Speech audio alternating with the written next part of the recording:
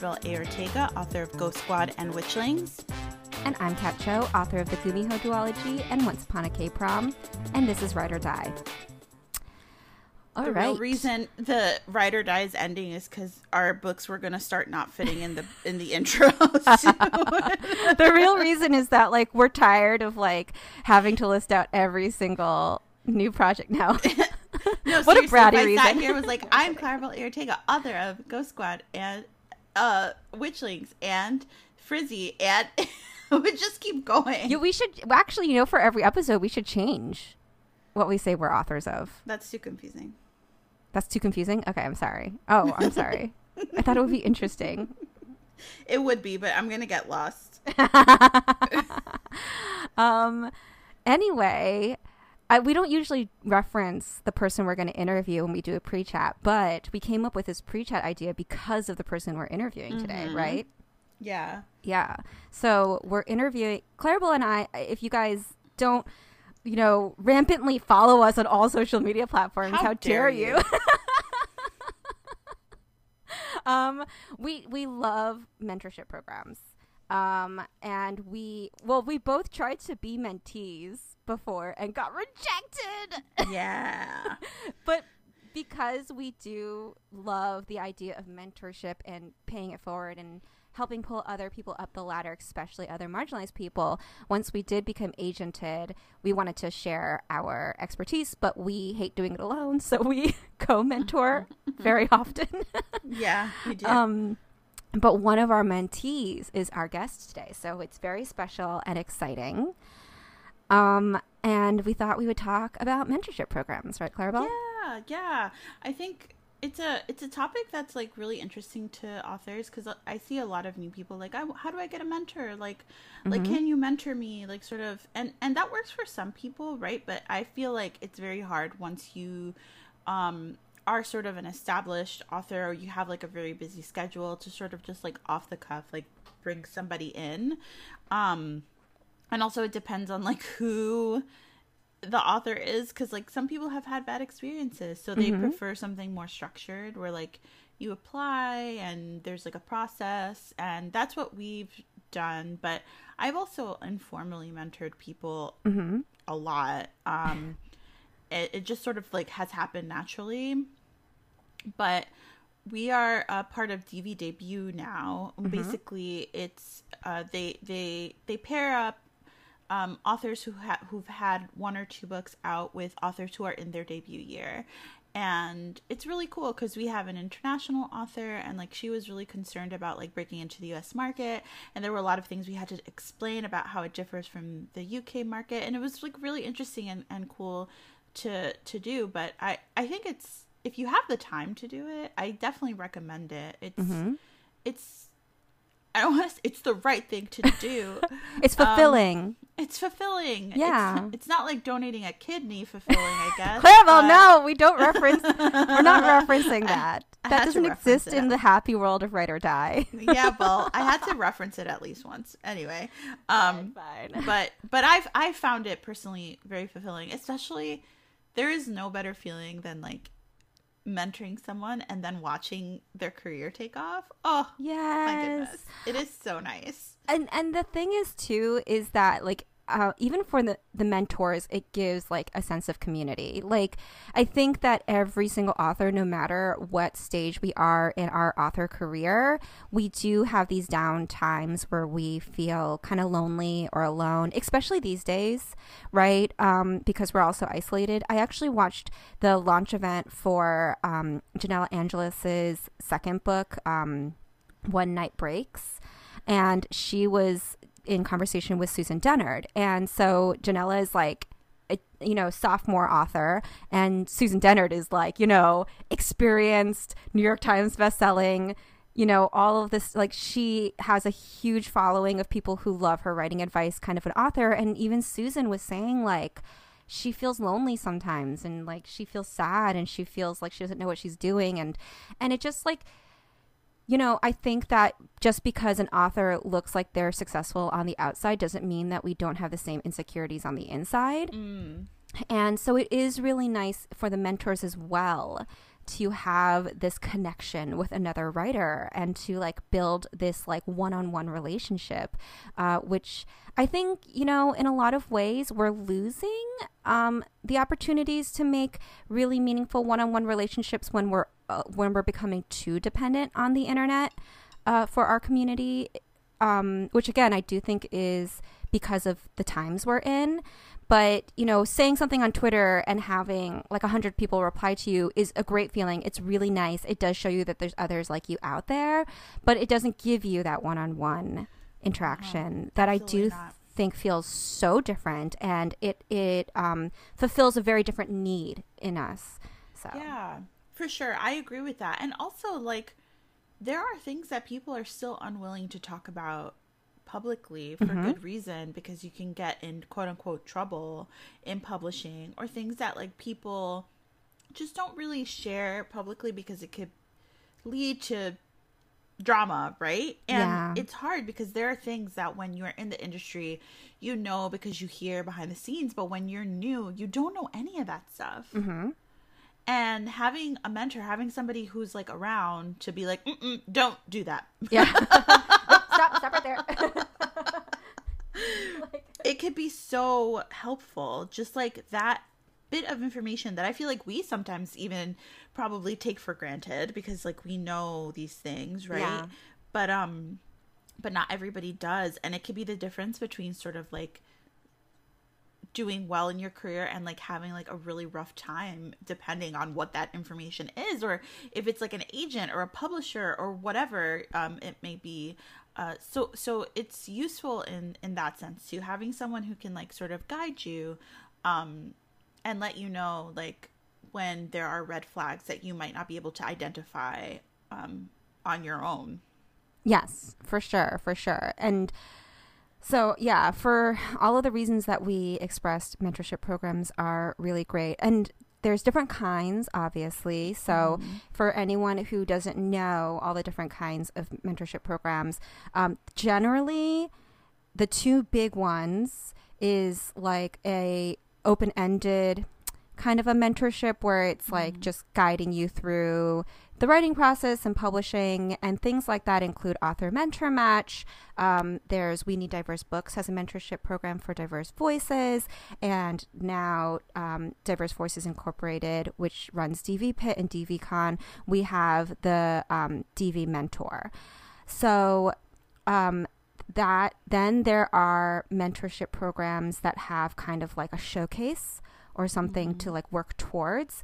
And while DV Mentor doesn't have an official showcase, it is built around the fact that DV Pit happens at the end, close to the end of the year. But the big one that everyone knows about with a showcase is obviously Pitch Wars. Right. And so, you know, DV Debut is a newer kind of mentorship. Not that there aren't mentorship programs or people willing to mentor debut authors. But what we really wanted to do at Diverse Voices, over at Diverse Voices Incorporated, we're working on a lot of things for you. Sorry, I just like really sounded like a commercial just then. But what we really wanted to acknowledge was that there does seem to be a drop off of support for people once you get past a certain quote unquote milestone. Yeah. And oftentimes after you get an agent and after you get your first book deal, people are like, you're fine now, go off into the wild. But it's like, no, there's still so much stuff that these people don't know. Like, they need some onboarding into the industry, into this new career that they are starting. So, like, let's support them with that. And that's why DV Debut was started. But yeah, like Clarabelle was saying, there's a lot of people who do informally, you know, take authors under their wings. It's just, it's kind of like you have to make the connection first. So if you want a more formal program and you're a diverse voice, then we are going to try to run DV Debut as a yearly thing. Yeah, it's I think it can be so helpful, especially for marginalized authors. Everything can feel so scary and big, and like Kat said, like even for things that are a specific time frame, sometimes the mentor-mentee relationship continues or like flourishes into a friendship sometimes. Like you just never know where it's going to go, really. Yeah. But I think once you like sort of become part of the community, sometimes that can just like also happen naturally. Like I've never had anybody say like, "Will you be my mentor?" in my DMs.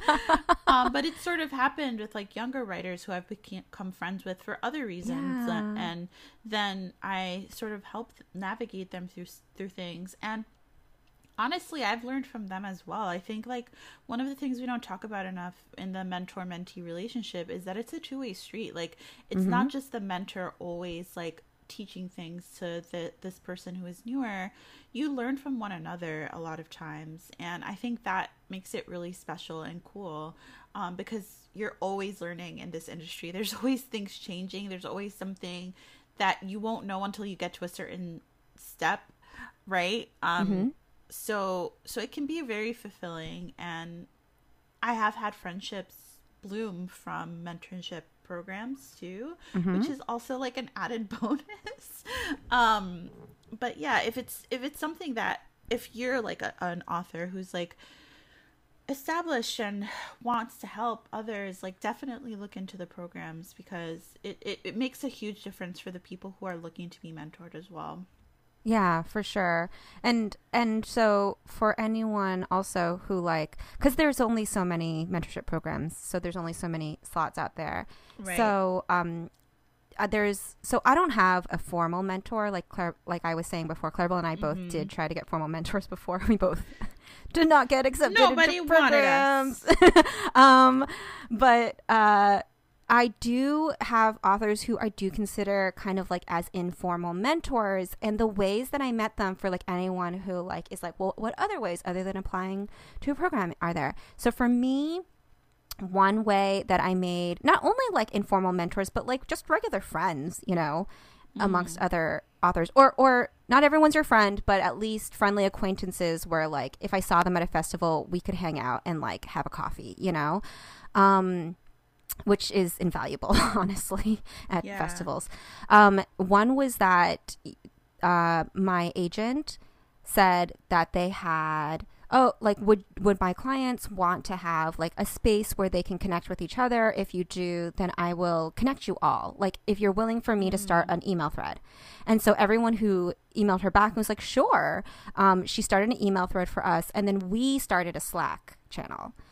And so that was nice because we had something in common already. Like we all chose the same agent, so we all wanted probably some similar overlap of things Right. from our careers, or just, you know, wrote, you know, things that like had some kind of overlap because the same person wanted to represent all of us.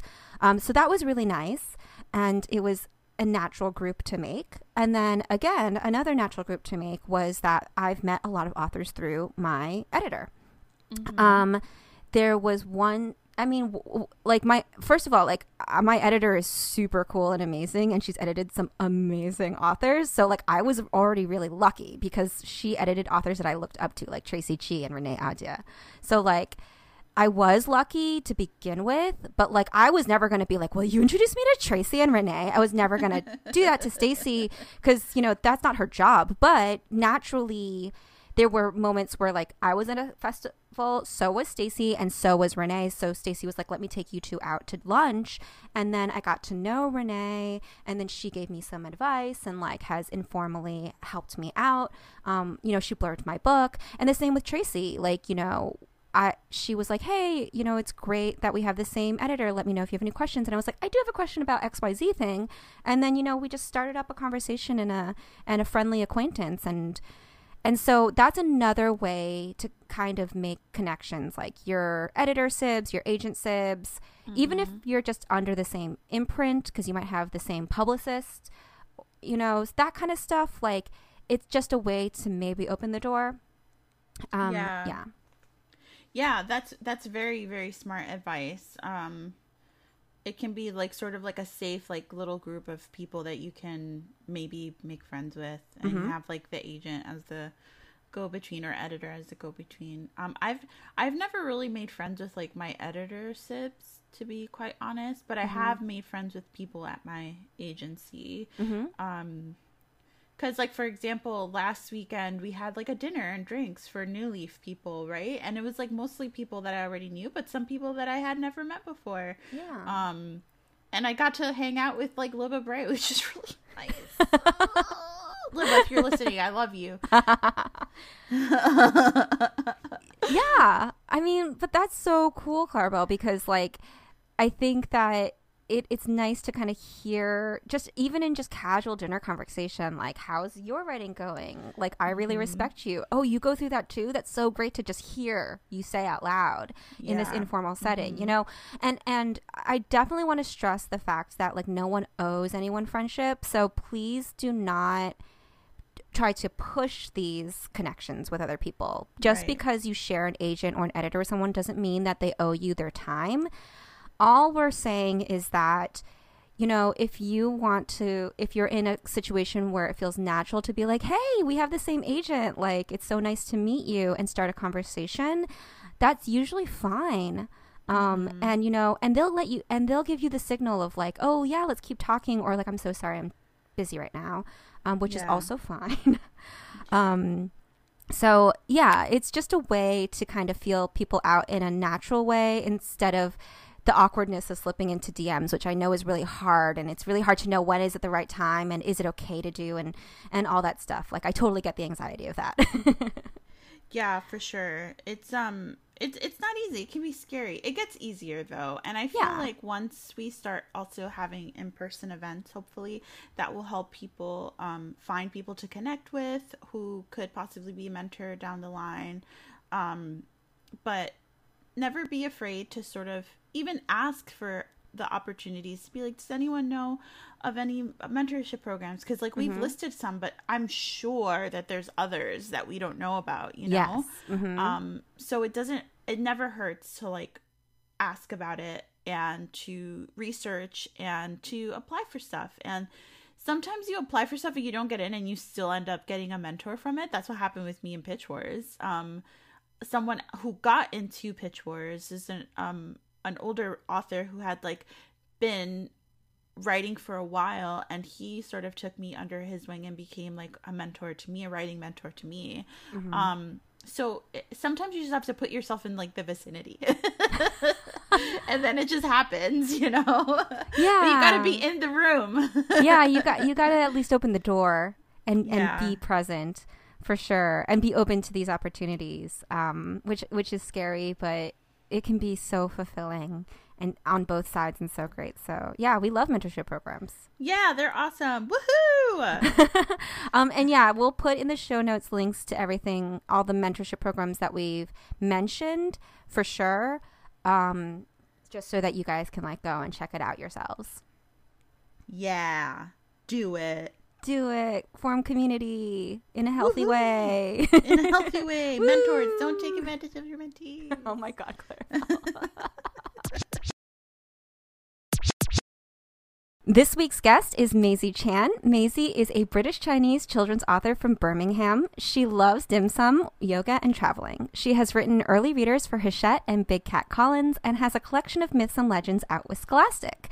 She is the author of Danny Chung Does Not Do Maths in UK, also known as Danny Chung Sums It Up in the US, and the Tiger Warrior chapter book series as M. Chan. She runs Bubble Tea Writers Network to support and encourage writers of East and Southeast Asian descent in the UK. She has a dog called Miko. Did I say that right? Miko?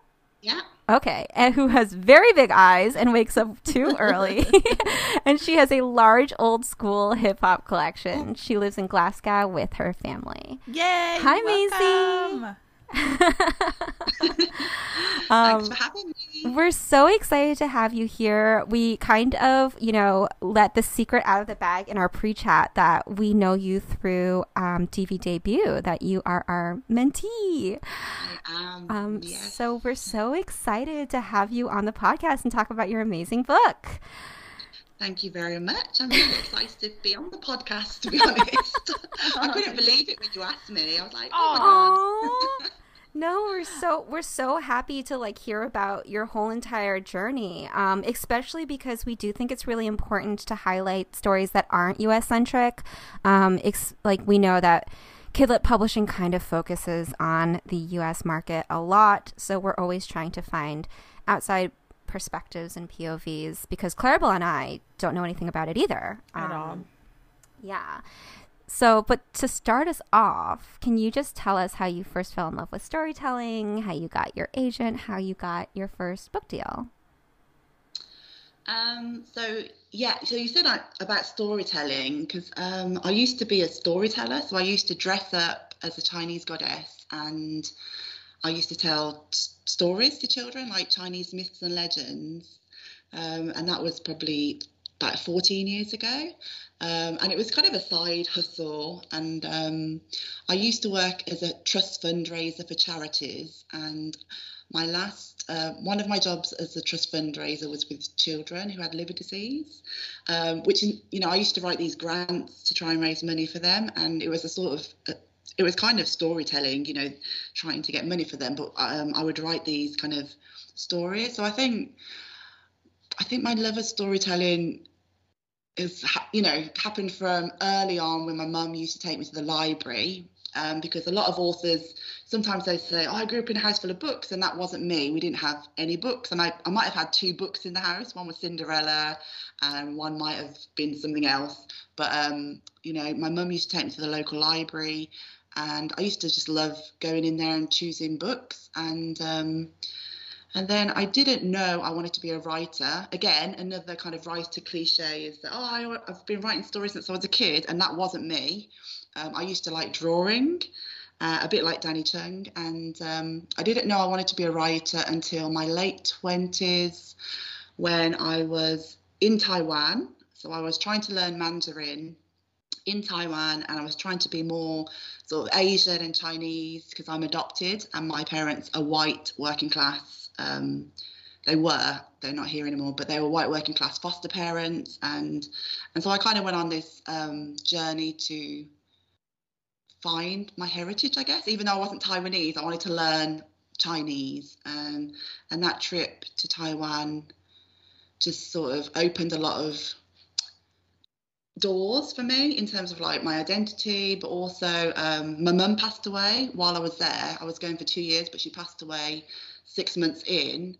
And I remember I was 25 and someone asked me, what do you want to do with your life? And I think because my mum had just passed away, I was thinking about the meaning of life, and I just blurted out, I want to write books. And I don't even know where that came from. Wow. It was just kind of this moment, and I was like, I don't even know how to write a book. I have never done it. And it was from that moment, from then on, I knew that I had to be an author. I don't know, it's kind of like a thing I had to do it. I had to follow my dream. Sounds a bit odd, doesn't it? But just from that life-changing moment, it was like, I need to be an author. And in my early 20s, I did American studies because I liked American things growing up, like basketball and music and TV and film. And I really wanted to live in America, but because we didn't have a lot of money, I thought I'll do an American studies degree because you spend the 3rd year in America. And so I went to UC Berkeley on my year abroad. And again, that year just being on an Asian campus and being in California, and I did quite a lot of Asian American studies and African American studies. And then coming back to England, I was like, oh my God, there's nothing here. There's nothing like that. There's no Maxine Hong Kingston. There's no Amy Tan. And so that also spurred me on to become a writer and try and fill that spot. And it's taken such a long time, from my early 20s, I'm in my 40s now. And it's, British publishing, I feel it's quite far behind, like Kidlit, especially diverse Kidlit. But I'm happy to be part of the movement to change things. And there are not many books with British Chinese characters or British East Asian or Southeast Asian characters. So I feel that I'm making a change and doing something useful. And I got my agent in 2018, and I now have a different agent. So that process was I got onto a scheme, like a mentoring scheme for a year called Megaphone. And I'm now a mentor on Megaphone, but back then I was a mentee, and I got mentored for a whole year to write a children's novel, which I'd never done before.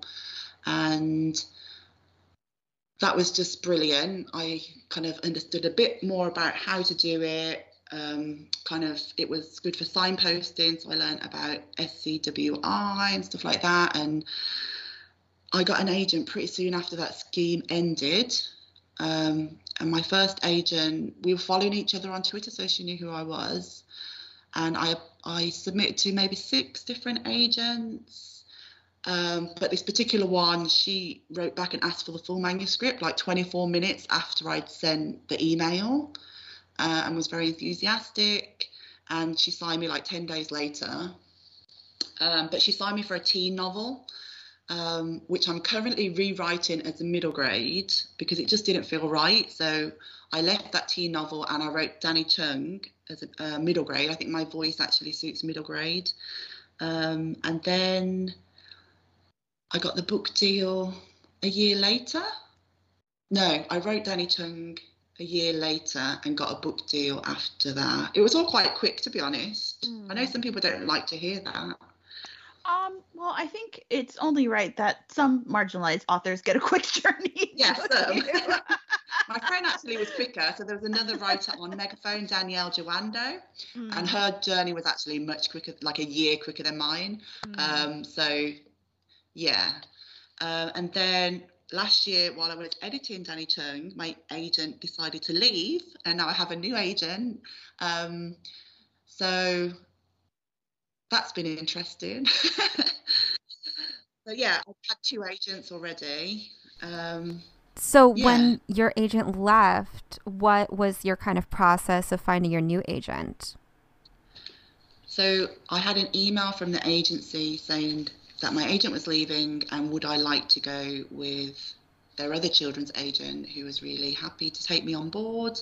And I just said yes because she had quite a good reputation anyway. And also I was in the middle of editing Danny Chung, and I didn't want to spend my energy looking for someone else, or, I just couldn't think about that sort of stuff right then. I was like in the middle of my edits. So I was like, yeah, great, I'll just stay. And I think it was a good decision. And I realised that publishing is a bit fickle, and sometimes agents leave or they'll go and do something else. So I think it's just another, so many authors have had more than one agent. So I don't think it's that uncommon at all. Yeah.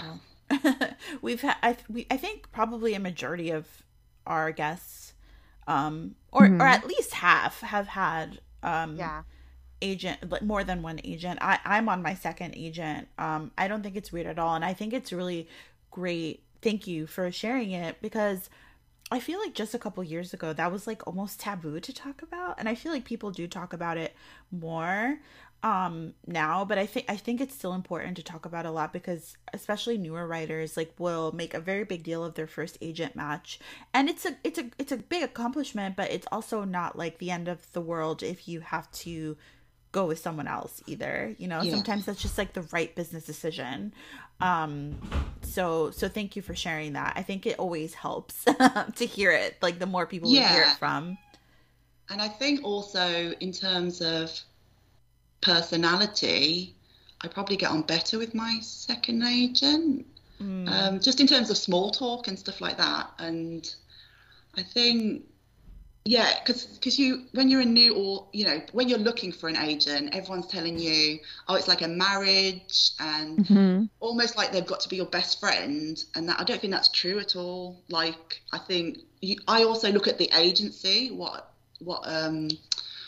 links do the agency have? What deals have they done? I don't know. I think that whole spiel about the marriage thing sometimes is a bit misleading. Yeah. And most of marriages break up, don't they? Oh, shots fired.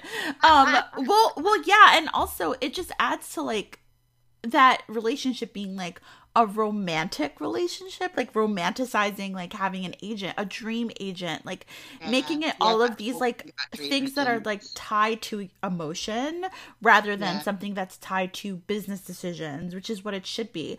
And like sometimes like you are with an agent for a long time, you become friends with them. Like I've been with my agent over 3 years now. Like we are friends, you know? But that's happened over time, and it hasn't been like the kind of situation where it's, I go into it like my dream agent, stars in my eyes for Susie Townsend.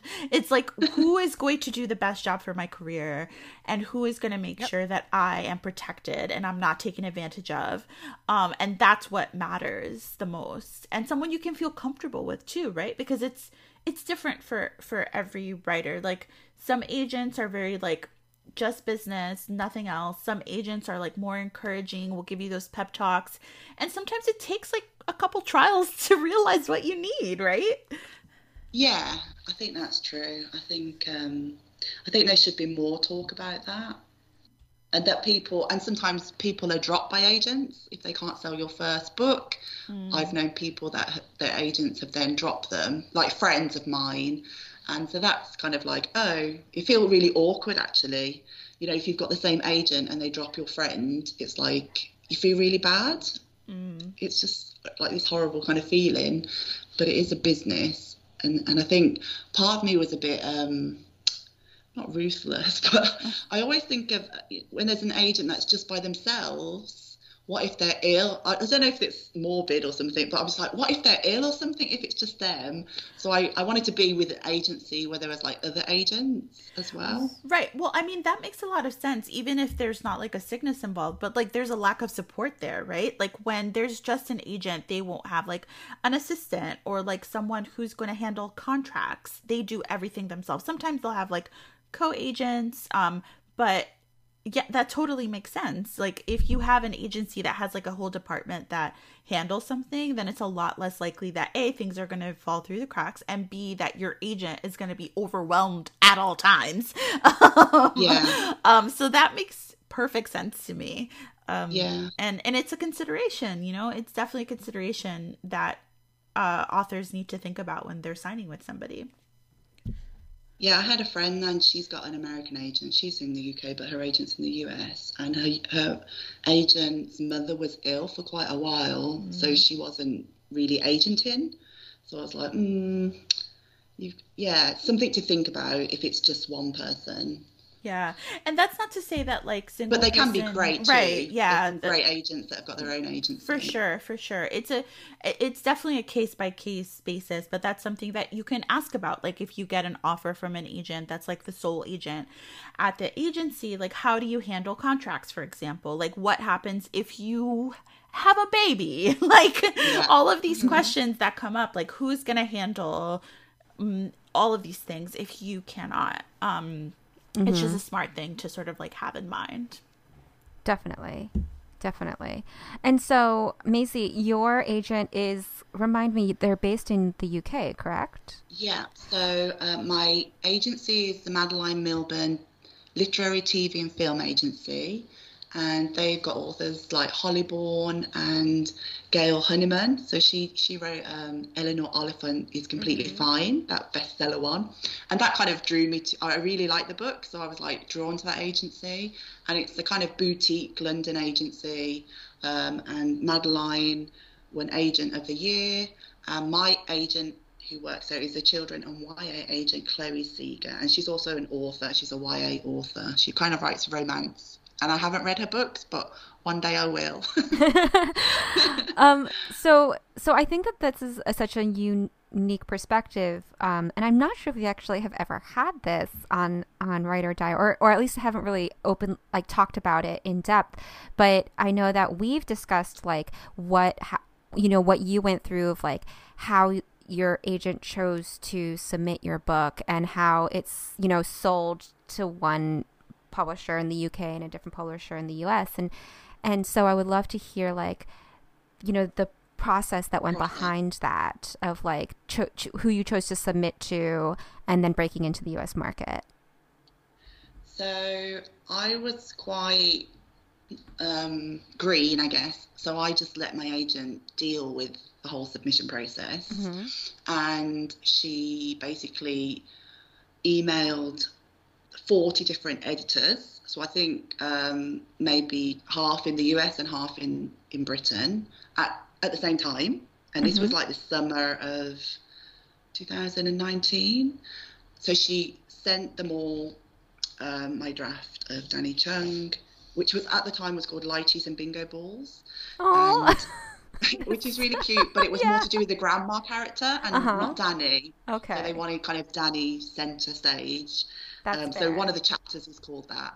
And I was hoping it was going to get a US book deal just because of the amount of Asian American readers and, you know, the Kidlit over there. I wanted it to be part of that sort of canon, I guess. And I felt really that no one in Britain would want to read it. I think because there hadn't been a middle grade book like it before, which sounds, you know, it's 2021, but there hadn't been a British Chinese middle grade book by a British Chinese author at all. So I just felt, there hasn't been one, then that means no one wants to read it. So part of me was just like, no one's going to buy this, are they? And submission was just horrible. I hated the whole it was 2 weeks basically. And I was on submission for 2 weeks. And my agent actually went on holiday. Oh, okay. Yeah. And then, so my current agent now was dealing with it, which is weird, serendipity. And she phoned me and said, we've had an offer from Piccadilly Press in the UK. And other editors liked it, but they couldn't get it through acquisition. So there's that whole thing about, you know, they can't sell me, or I'm not marketable, maybe, I don't know. And so I had one offer here. I think one of the editor didn't like the rights being offered or something like that. And then about 2 weeks after I had the British book deal, which was a 2-book deal, Abrams offered, and I think Penguin were interested, but they wanted me to set it in America, something like that. But we went with Abrams, and so the US editor and the British editor worked together on the book, with the UK one leading, which I didn't really know about that was the thing. And actually they got on quite well, apart from the title and the illustrator. So that's why there's one story, but it's got 2 titles and 2 illustrators, just for the different market. So I think Danny Chung does not do maths. I think the US didn't want the does not do maths because it sounds a bit negative, but it's kind of like British humour, like Sam Reed is not afraid of, Sam Reed's not afraid of sharks, or, you know, it's that kind of negative. They didn't want that. And so they picked Danny Chung Sums It Up because it's kind of got a math connotation. We also don't say maths here. Oh, yeah. With an S. There's just one math here. Just one math. And it's wrong. And actually, the book didn't have any math or drawing in it in the first draft. It was just about Danny and his grandma. And I think the math came in the 4th draft and the drawing came in the 2nd draft. So that's kind of, now it's like, that's part of the whole sort of concept, and, you know, what's talked about is the maths and the drawing, and actually that wasn't in the first draft, so that's funny. And I'm writing book 2, and I'm hoping that they pick the same title, because it's been quite difficult. Well, sometimes I say the wrong title when I'm talking in certain interviews, and then a parent bought both copies because they thought Danny Chung Sums It Up was a sequel, and it's not. It's the same story, so she was disappointed. So I hope that we have the same title for both the US and the UK version of book 2, which I'm working on now. So yeah, you should let them know that you want that. Yeah. Okay, good.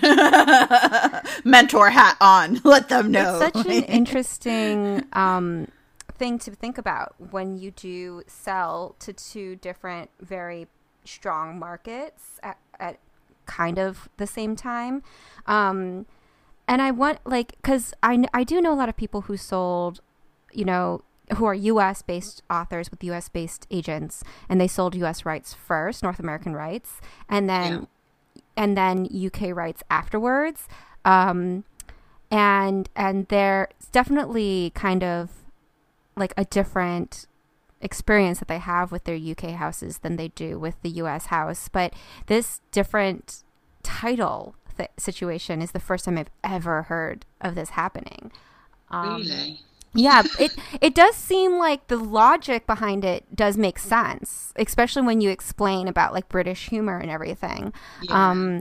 And I wonder if because it's sold to your UK house first, that they had more power to be like, well, we're just going to keep the UK title instead of having to kowtow to the US market, which I do think sometimes happens.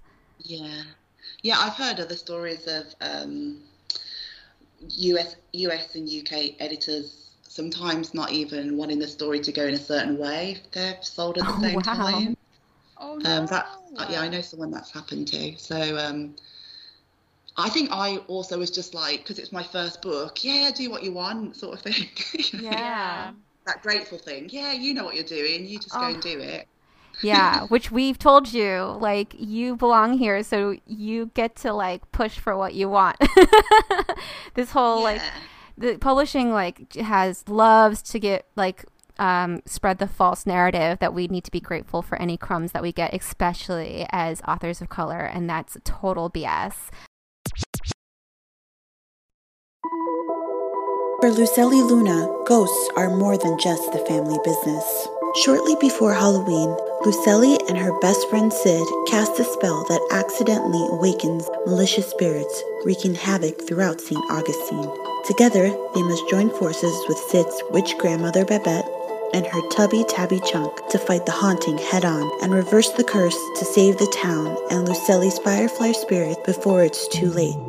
With the family dynamics of Coco and action-packed adventure of Ghostbusters, Claribel A. Ortega delivers both a thrillingly spooky and delightfully sweet debut novel with Ghost Squad. Order today at buyghostsquad.com. So I would love to actually kind of hear more about your perspective about Kidlit in the UK, just because, you know, we've had conversations where I'm always fascinated from your perspective of it. And you've already kind of mentioned that it is different than the US. We're very openly talking about we need diverse books, and we have so many like really hard discussions over here about it. How is it over in the UK in the Kidlit market? Everyone's very nice, and it's very jolly.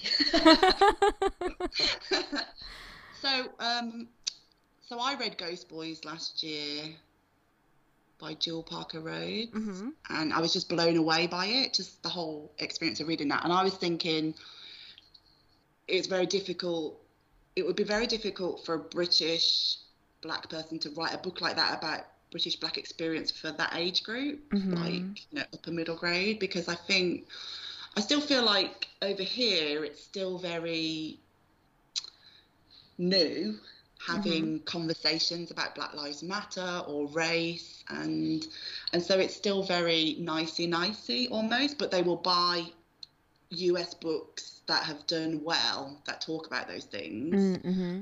But if we wanted to write something quite hard-nosed about race like Ghost Boys, I think it would, maybe now actually after Black Lives Matter in 2020, it might find a publisher, but I just feel like there's a lot more sort of choice in America. And as I said, there has literally been less than, I can count on my hands the amount of East Asian or Southeast Asian books that are for middle grade by authors that live here. I mean, it's just poor, really poor. And I think they also think that there's everyone that looks like me is British Chinese. So I've met some authors that are Korean American, like that live here. But she might struggle to sell her book here. It might be easier for her to sell it in America. because I think just the mindset is that everyone is Chinese, because a lot of the population that settled here were from Hong Kong originally, British Chinese people. But that has changed so much. So, you know, there's a large Vietnamese community. There are Korean people here. There are Japanese people here. But it's not as populated as America. You know, there's no Koreatown or Japantown or anything like that. So I think that has to change. And I think with Bubble Tea, that's one of the kind of things I'm trying to say to publishers, is that not everyone is British Chinese. There are Filipino people, you know, that kind of, they think everyone is the same, and they're not. And then also I think there's still that tokenism thing going on where, because I get offered lots of work, rather than them trying to find lots of other British Chinese people or East Asian writers, they'll just try and get me to do it. Okay. So turn down. Yeah, they kind of offer the work then to the people they know. Right. And I think they need to start just widening the net a bit wider. Mm-hmm. And, you know, I used to get emails going, they're trying to increase the amount of British Chinese writers, and everybody would send me the opportunity, because I was one of the few people that was kind of visible on Twitter and stuff like that. And so I think there has to be more conversations about.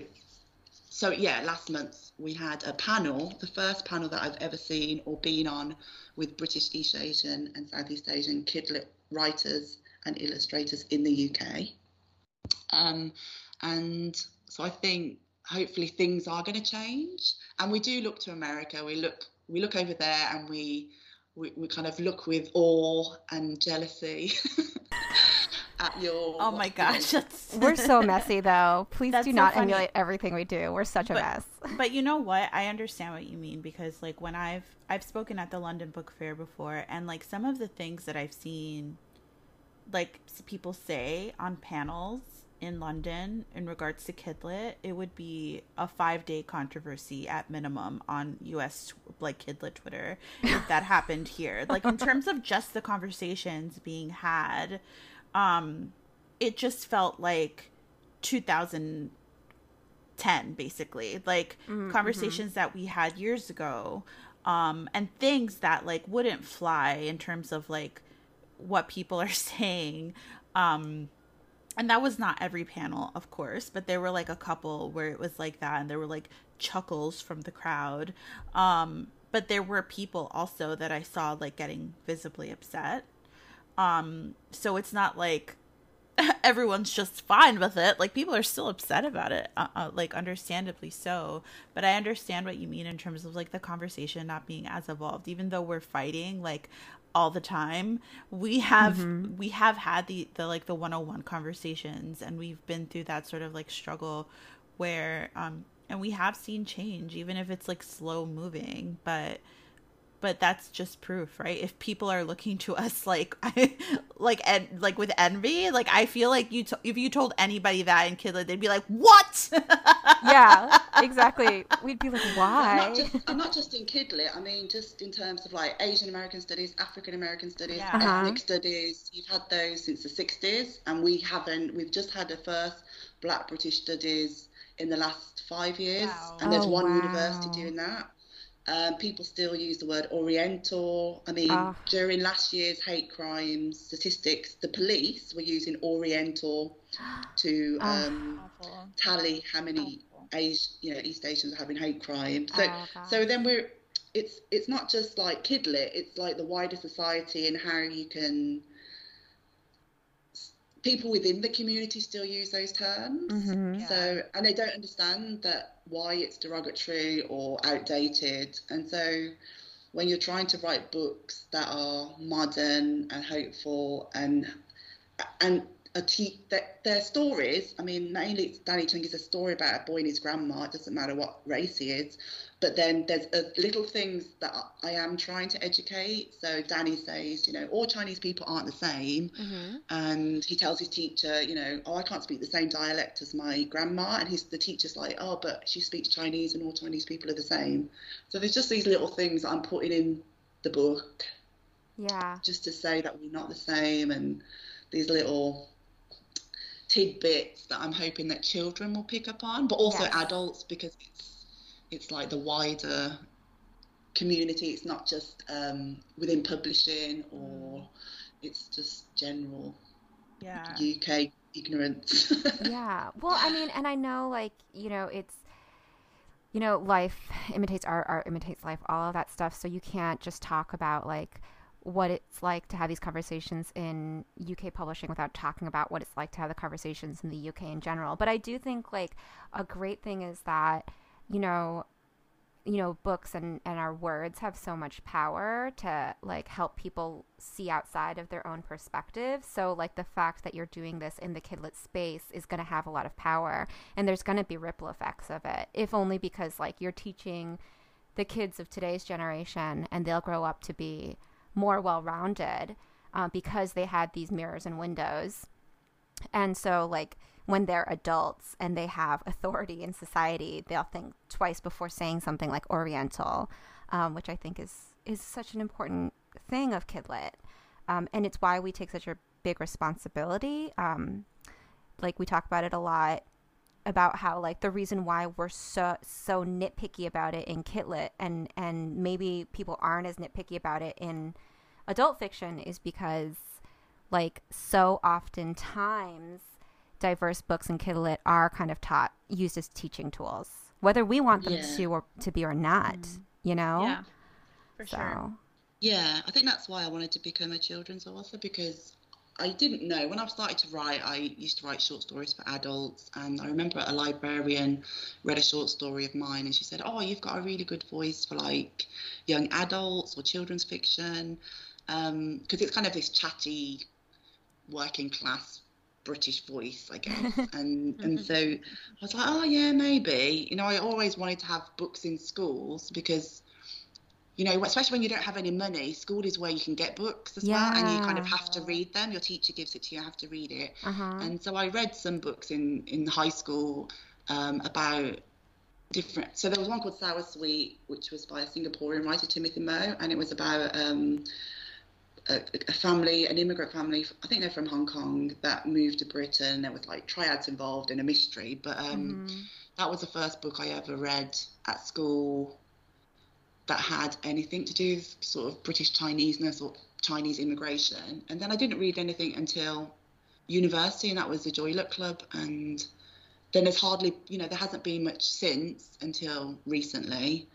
But I feel there is a change. I feel publishers are signing more diverse people, just generally, and in all categories. Non-fiction, I know people that are doing adult non-fiction, from Bubble Tea and fiction, so it's changing slowly, and I would just love to see more for sure East Asian and Southeast Asian Kidlit in the UK, because it's, like, sad. It's very sad.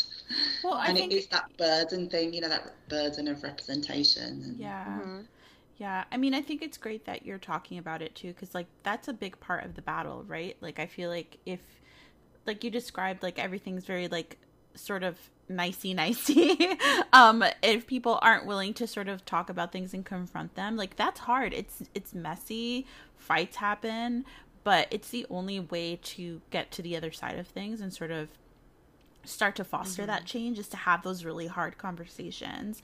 And it's also frustrating because it's like, sometimes, like, I just want to write my books. And it's this, like, incredible responsibility that we put on our own shoulders, and that is put on our shoulders to sort of carry these conversations and push them forward when we just want to write sometimes. So, like, I want to say, like, thanks for using your voice, but also, like, I wish you didn't have to do it all the time. I wish it wasn't so exhausting, Yeah. I think with my debut being out, I was writing quite a lot of articles about East Asian representation in Britain.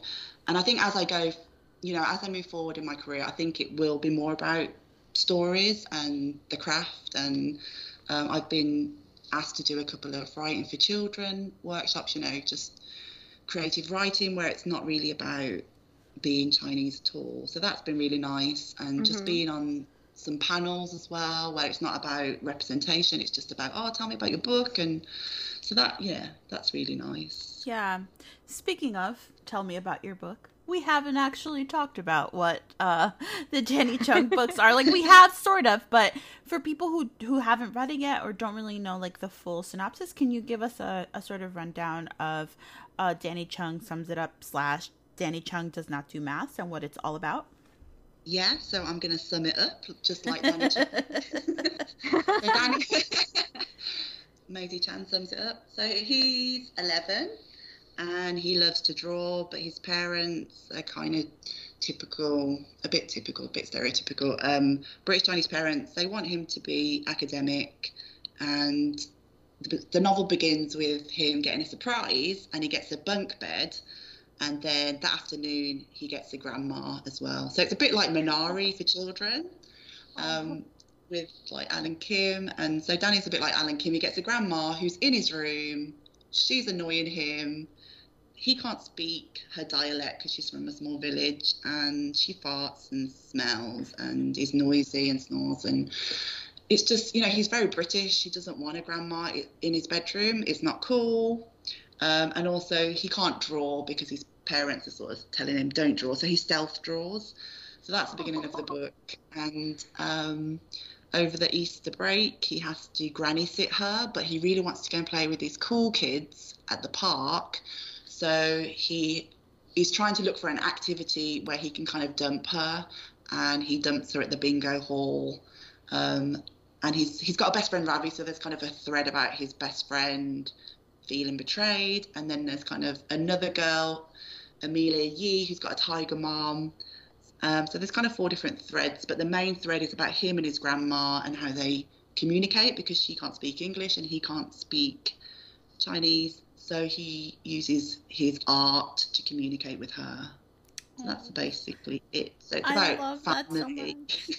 That is so, I love that so much. I really super love that. My grandmother came over from Dominican Republic when I was quite small to take care of me when my mom went back to work. And it was an experience. I did speak Spanish, but it was still, there were a lot of things that we didn't understand each other about. But I just love, I love grandmothers in books, period. If you've read any of my books, I always have a grandma in one of my books, because I just love that relationship of like a grandparents with their grandchildren. I think it's very special. So that sounds incredibly adorable. And everyone has to go buy their 20 prerequisite copies. And now you can buy 10 UK versions, 10 US versions. 10 US versions, yeah. Whatever your preference. I was going to say, like, I think there might be something to be said about the importance of grandmas in diaspora families and in, like, families of color that live in the Western world, because my relationship with my grandparents is like kind of very integral to my relationship with my Korean roots, in that, like, obviously they were, they're very, very, very Korean. Like, they came over to America from Korea when they were like full grown adults. Like, my mom and my dad came over when they're kids. So, like, they adapted to American culture a little bit better, but my grandparents are very Korean. And my relationship with them feels really important in a way that it's hard to explain to someone who doesn't have, like, a home culture the way diaspora kids do. So I think, like, maybe there's some subconscious thing, because I have grandparents in my books a lot, too. So maybe there's something to be said about, like, us subconsciously including them because of how important they are to our cultures. Well, mine's so it's based on my friend Stella, who's from Hong Kong, and her grandma came to Birmingham age 92, like she'd never left China, and then she suddenly moved across the world, and she's living in Stella's house in Birmingham age 92. And I just couldn't believe this woman, how, smiley she was, how strong she was, and that she had left, all she had known. I just couldn't believe it. And I had this thought, what would she do to make friends? And I thought, she could play bingo, because you only need to know numbers. And that's the idea. That's where the initial idea for the story came from. Amazing. Yeah. But I met my own, because I'm adopted, I met my own grandmother, I think I was like 29, my Chinese grandmother. So it's a long story about how I met my birth parents, but they weren't far away. And I didn't know that I had a whole massive Chinese family within a few miles of where I lived. Okay. And so when I was around 30, I went to stay with my grandmother, Wai Ping, and she could speak little bits of English, but not great, and I couldn't speak Cantonese, and so it was like pointing at stuff, and she would like try and feed me, and we couldn't really talk to each other, but it was just like she just wanted to feed me and love me because she hadn't seen me for all of these years. Yeah. And so that was really, buy me coats and things. So that was nice. So it's sort of based on her as well, but also my mother-in-law, who's Spanish. She can't really communicate with my kids, but she's always over loving them. One's had eczema, so she wanted to buy cream for him and feed him. She wanted to feed him creme caramels when he was 6 months old and stuff like that. So it's based on these women that just want to, even though they might not be able to communicate with you like fully, they just want to love you and feed you and like rub cream on you and buy you clothes and stuff. So it's kind of based on those kind of people. And just living in Taiwan, I wanted to show that you can be friends with someone that can't speak the same language as you. Because I couldn't speak, when I moved there, I couldn't speak Mandarin. I would just point at things and point at pictures if I wanted to eat stuff. But I made friends, and so I wanted to kind of, in this time of Brexit and division, I wanted to show that you can be friends and love people, even if you can't speak the same language. That was the main thing that I wanted to get across. I love that. Oh, I love it. It's such a good message to give. It's such a beautiful message to give too. Thanks. So everyone who comes on Ride or Die tells us their most embarrassing publishing related story or something they wish they'd known before they started. You could do either or, you could do both. It's up to you. My most embarrassing story was going to the Penguin Summer Party in London, and I had like bright red lipstick all over my teeth. No! Yes, I did. And I was trying to rub it off with tissue and stuff, so that was really embarrassing. And then I got a bit tipsy, quite tipsy in fact, and I was standing in the line for vegetarian burritos, and next to me was a guy with a really bright shirt on, and I looked at his name badge, and it was an illustrator called Nick Sherratt, and me and my daughter have read his books, when she was growing up, and I went, oh, you're Nick Sherratt, and just like fangirled him, and I was like really drunk, and just like, just grinning at this guy, and I was just like, oh, no. And then I had lipstick all over my teeth, so that's probably my most embarrassing moment. I love it. Aww. It's very cute. I feel like we need to be more on top of telling each other, like, you have food in your teeth, like, as author. I always tell people, I'm like, listen, you'll thank me. You'll thank me later. I know it's a little embarrassing, the moment where I tell you that you have it, but you'll thank me later. The other day, I was in the park with this mum. There was a group of mums, and she's a writer, actually, and she had a spider in her hair. I didn't tell her. Oh my God. I was watching it, and I was like, she was talking, and I can't stop the flow of her talking, so I just didn't tell her.